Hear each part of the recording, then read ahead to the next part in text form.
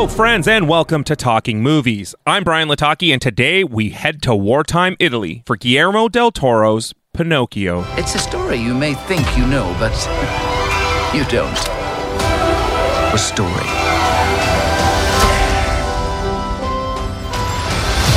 of the wooden boy. Where am I? I feel as though you've been here before. The wooden boy with the borrowed soul. Be his son. Fill his days with light. We shall call you Pinocchio. Oh, what a day, what a day.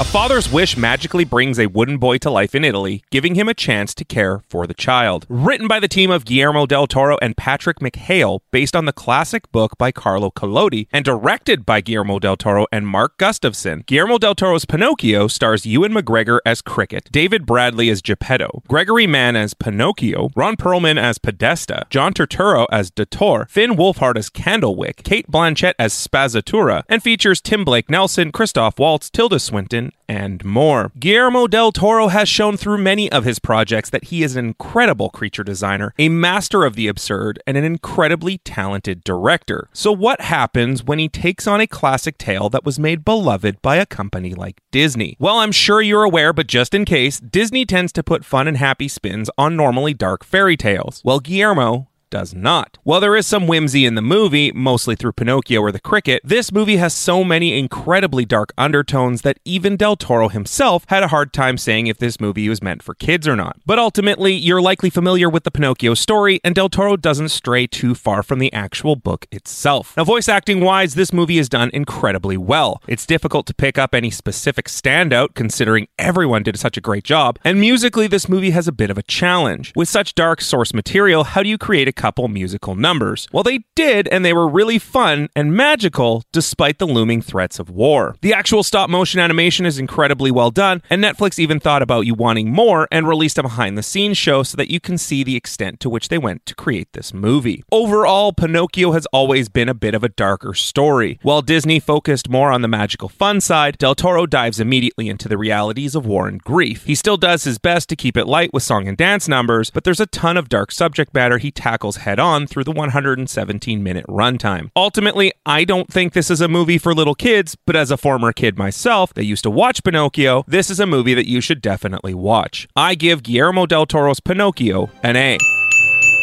Well, we've officially reached the holiday season, and you want to look best when you're sitting around that table. And Nick and the team at Swish Barbershop at 844 St. Mary's Road are ready to line you up and make you look your best. Walk-ins are welcome, or you can visit my barber by booking today at boybarbernick.com. I've just been handed an urgent news story.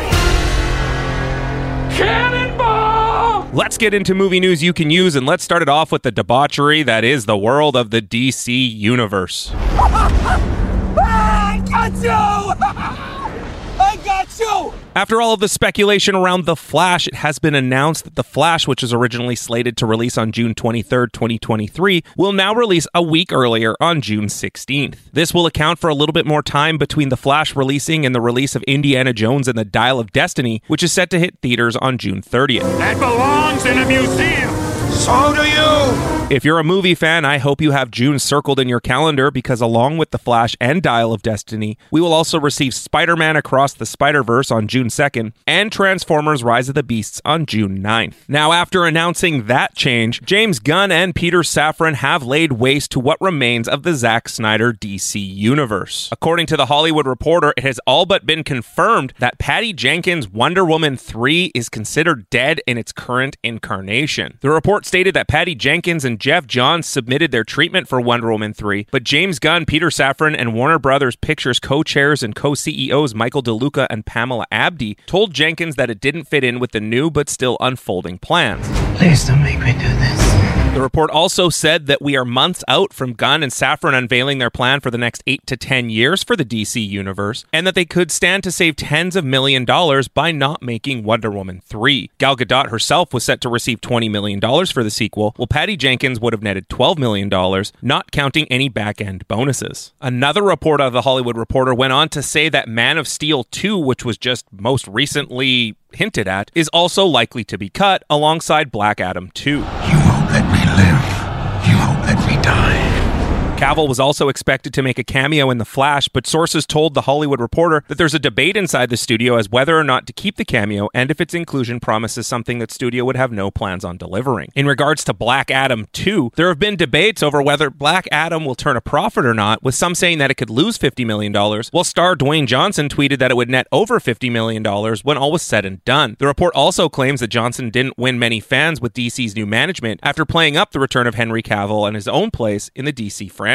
The report also contained information regarding Jason Momoa, who still could have a role to play in the new DCU. After the upcoming release of Aquaman and the Lost Kingdom next year, Momoa could lead another DC movie or franchise, with The Hollywood Reporter mentioning the character of Lobo as a possibility. And again, while we're still months out from their plan, we're starting to see the shape of Safran and Gunn's DC universe start to form. Honestly, I think we're all going to be dead way before that. And you know what? I don't mind. It's an honorable end. Superman's a no-show. You got no powers. No offense. This guy might be working for the enemy, we don't know. You're tripping over your feet and mine. Another project that was also officially scrapped was a new Batman movie starring Michael Keaton. According to Jeff Snyder, the host of the Hot Mics podcast, Flash writer Christina Hodson was in the process of writing a spin-off that revolved around Michael Keaton's Batman. The spin-off would have served as a reboot, with Keaton playing an older Bruce Wayne mentoring a new Caped Crusader. After digging done by Humberto Gonzalez from The Wrap, it was said that the script was an adaptation of Batman Beyond, a story that involved Terry McGinnis as the new Dark Knight under an older Bruce's tutelage. Keaton will be returning as the Caped Crusader in the upcoming Flash movie, and was also featured in the shelved Batgirl film. After news of all the cancellations, it comes as no surprise that Twitter had started to attack James Gunn. Twitter trolls began attacking James Gunn, saying that he does not like Henry Cavill, to which Gunn replied that that's downright untrue. The tweeter then responded saying he was relaying what dozens of people told him, where Gunn shut him down with a classic schoolyard jab of, "So weird, you seem so plugged in. Anyways, I just had 40 people reach out to me saying you got kicked out of your mom's basement. So sorry, man." Burn! Burn! Burn! During the Game Awards last week at the Microsoft Theater in Los Angeles, Keegan-Michael Key, who'll be playing Toad in the upcoming film, released the first clip for the anticipated animated film, The Super Mario Brothers movie. Excuse me, everybody! Coming through! This guy's brother is going to die imminently! Out of the way, please! Just trying to clear a path. That's all I'm doing. He's gonna be fine. The Super Mario Brothers movie, which releases on April 7th, 2023, includes the voice talents of Chris Pratt, Anya Taylor-Joy, Charlie Day, Jack Black, Keegan-Michael Key, Seth Rogen, Fred Armisen, Kevin Michael Richardson, and Sebastian Maniscalco. In other upcoming projects, it has been confirmed that Taylor Swift is about to start her directorial debut for Searchlight Pictures. In a statement, Searchlight Pictures president David Greenbaum and Matthew Greenfield said that, quote, "Taylor is a once-in-a-generation artist and storyteller. It is a genuine joy and privilege to collaborate with her as she embarks on this exciting and new creative journey. No plot details have been released on the project, meaning that the project is a blank space." Swift has done movies before, with her first big screen appearance in 2010's romantic comedy Valentine's Day, with another supporting role in 2014's The Giver. She had a voice role in the Illumination's The Lorax. Oh, hi, Ted. Did your ball land in my backyard again? And was also featured in Cats and David O. Russell's Amsterdam. Deadline is reporting that the Ghostbusters Afterlife sequel is gearing up for pre-production, and that they have tapped Gil Keenan to direct the movie. Keenan co-wrote Ghostbusters Afterlife alongside director Jason Reitman, but Reitman has confirmed he is stepping down for the sequel. Gil Keenan said, quote, "It's an absolute honor to pick up the Proton Pack and step behind the camera for the next chapter of the Spengler family saga. I just wish I could go back to 1984 and tell the kid in the 6th row at the Man Valley West that one day he was going to direct a Ghostbusters film." Reitman isn't leaving entirely, as him and Keenan will both co-write the script, and it's also been reported that the ensemble cast, including Paul Rudd and Carrie Coon, will both return for the sequel. Over in the rumor mill, with the success of its release, Violent Night is potentially looking at getting a sequel. The Hollywood Reporter had an interview with director Tommy Wirkola where he started to hint at it a little bit. He said, quote, "Of course the writers have talked about it, and I've thrown some ideas out there. We don't see the North Pole, we don't see Mrs. Claus, and we don't see the elves. There were a few ideas that we loved in the script, but we had to cut them because we couldn't afford to shoot them. It's such a cliche to say, but we all had a blast doing this film, so I really hope we get to explore it more." The interviewer then joked about the possibility of actress Noomi Rapace, who had already collaborated with the director twice on movies, where Wirkola responded by laughing, saying, quote, "She would make an amazing Mrs. Claus. Crazily enough, I haven't even thought about casting that role yet, but she would be great." Sticking with the rumor mill, it has been confirmed that Jackie Chan and Chris Tucker are both in talks to return for Rush Hour 4. Do you understand the words that are coming out of my mouth? During a recent appearance at the Red Sea Film Festival, Jackie Chan confirmed that he is in talks to make another installment of the series, and while speaking to the audience, said that he was meeting with the director later that evening. During a visit to Hot Boxin' with Mike Tyson podcast, Ice Cube has confirmed that the reason we haven't seen a new Friday movie is that Warner Brothers currently holds the rights to the film and will not relinquish them. Hold up, you f***ing up the rotation. Puff, puff, give.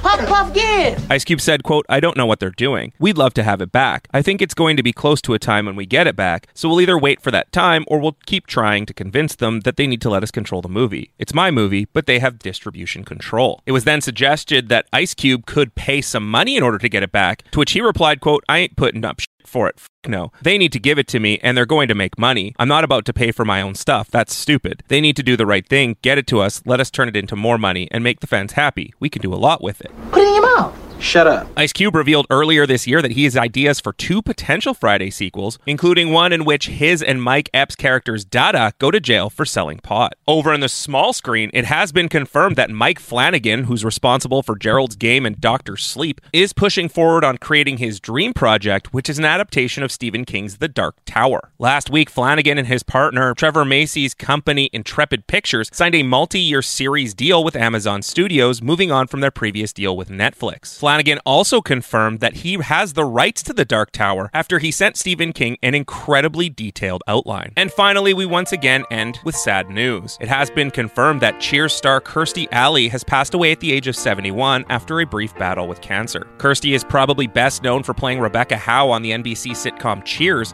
after being brought in to replace Shelley Long in the 6th season.